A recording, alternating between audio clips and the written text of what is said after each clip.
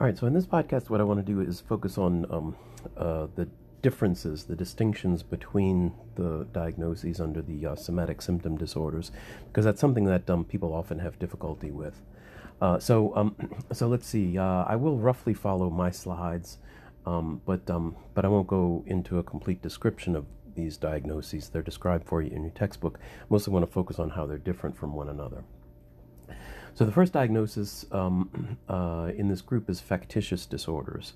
And actually there's two factitious disorders. There's factitious disorder imposed on self and factitious disorder imposed on another. These used to be called, no, actually they were never officially called this in the DSM, but they always sort of had the nickname of Munchausen syndrome or Munchausen syndrome by proxy. And when cases of this disorder come up in the news, they'll almost always refer to it as Munchausen syndrome or Munchausen syndrome by proxy. I guess Baron von Munchausen was a character in German folklore or something, and he was a teller of tall tales.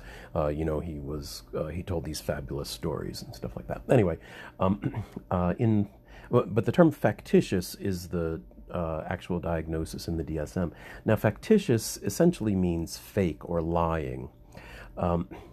However, this is distinct from malingering. In factitious disorder, a person, okay, let's take factitious disorder imposed on self first. A person intentionally makes themselves sick. So they know that they're not really sick, but they do something to make themselves sick. And then they'll present to medical folks and say, I've got all these symptoms and I don't know what's wrong with me, cure me. And so essentially the lying part of it is that they're withholding the fact that they know what the cause of it is. But the symptoms are real. They really are making themselves sick. And so, to cause symptoms, people have been known to do a lot of kinds of stuff, often involving taking medications that they don't really need, or ingesting chemicals, or a lot of other stuff like that.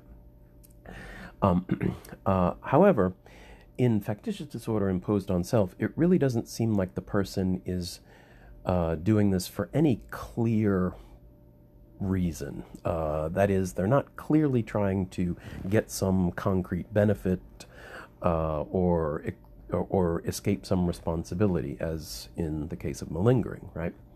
It really seems that the person with factitious disorder imposed on self is primarily motivated by a need to be taken care of or pitied, or somehow in the role of a patient and put themselves in the hands of medical caregivers.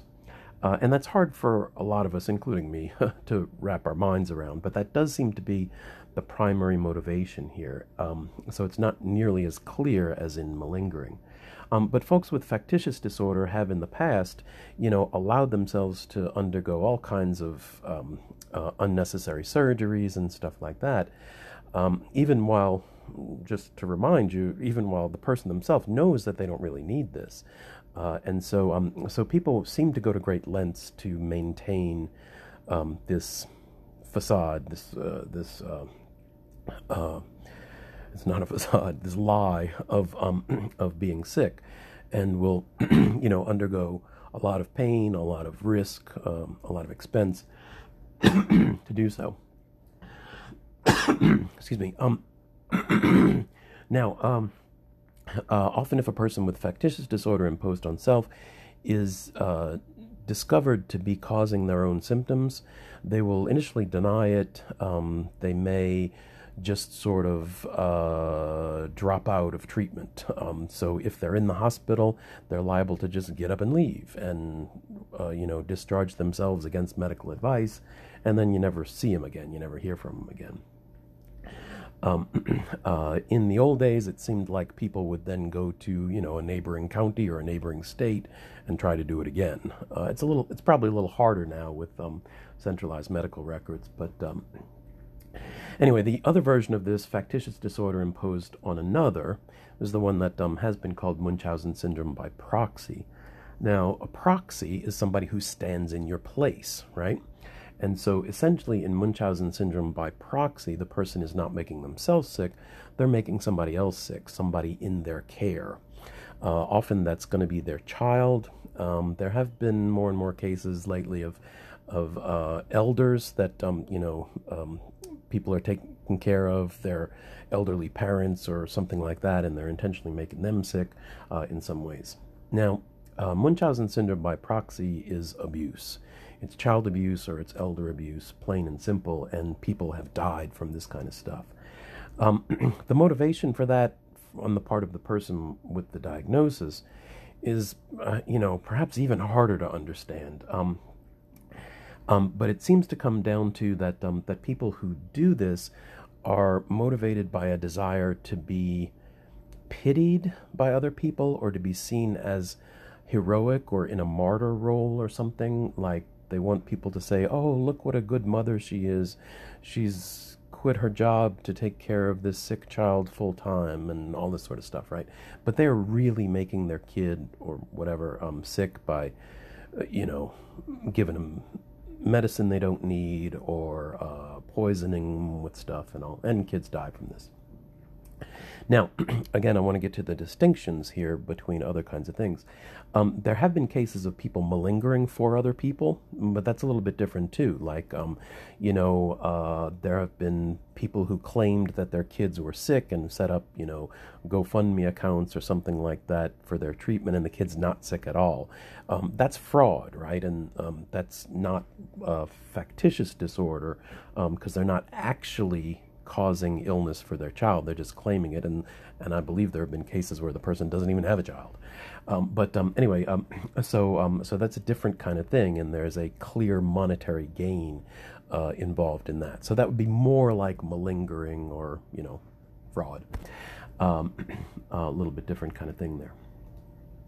The next diagnosis on slide number 6 is somatic symptom disorder. Somatic symptom disorder used to be called somatization disorder, and I mentioned the term somatization in an earlier podcast.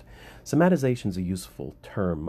It describes the phenomenon of when people have fears or anxiety or stress, essentially psychological pain that gets turned into physical symptoms. It becomes somaticized, right? Like if you're stressed and you get a headache, that's somatization. Or if you're worried and your stomach starts to hurt or something like that, right? That's somatization. We all do some somatization, I imagine. But this diagnosis, again, is where it's going to be very severe, extreme end of it. So here, the person with somatic symptom disorder will often have a lot of different kinds of physical symptoms that don't seem to be related to one another, but the person is often suffering from physical symptoms. The symptoms are real. They really are feeling pain or feeling discomfort, but what this diagnosis implies is that the person's symptoms are due to psychological things, not necessarily physical things.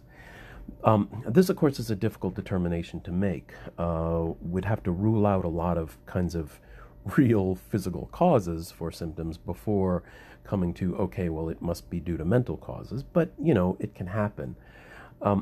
Some of the symptoms in somatic symptom disorder can be pain symptoms. And so there used to be an entirely separate diagnosis in this class for pain disorder. People got really confused by what that meant. But somatic symptom disorder with predominant pain means that at least some of the symptoms, or many of the symptoms, involve pain. Now, that would essentially mean that the person is experiencing pain that either is not related to a true physical condition or is disproportionate to a real physical condition. Again, that's a difficult determination to make because pain is kind of subjective. So that doesn't mean that everybody who has a pain disorder or chronic pain would get a diagnosis like that. A lot of folks with pain disorder or chronic pain, have real physical causes for that. But this is where we would look at doing more psychological kinds of interventions for pain.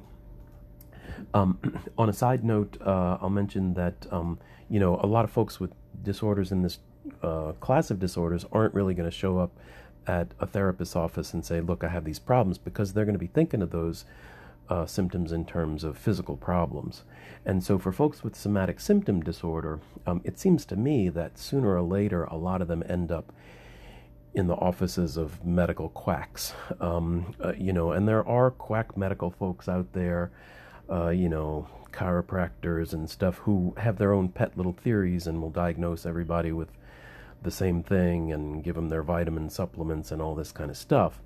So I've seen a lot of patients with somatic symptom disorder who have gone that route, and they'll come in with all kinds of, brand name vitamins that they have to take from this particular quack who's the only one in the world who understands them.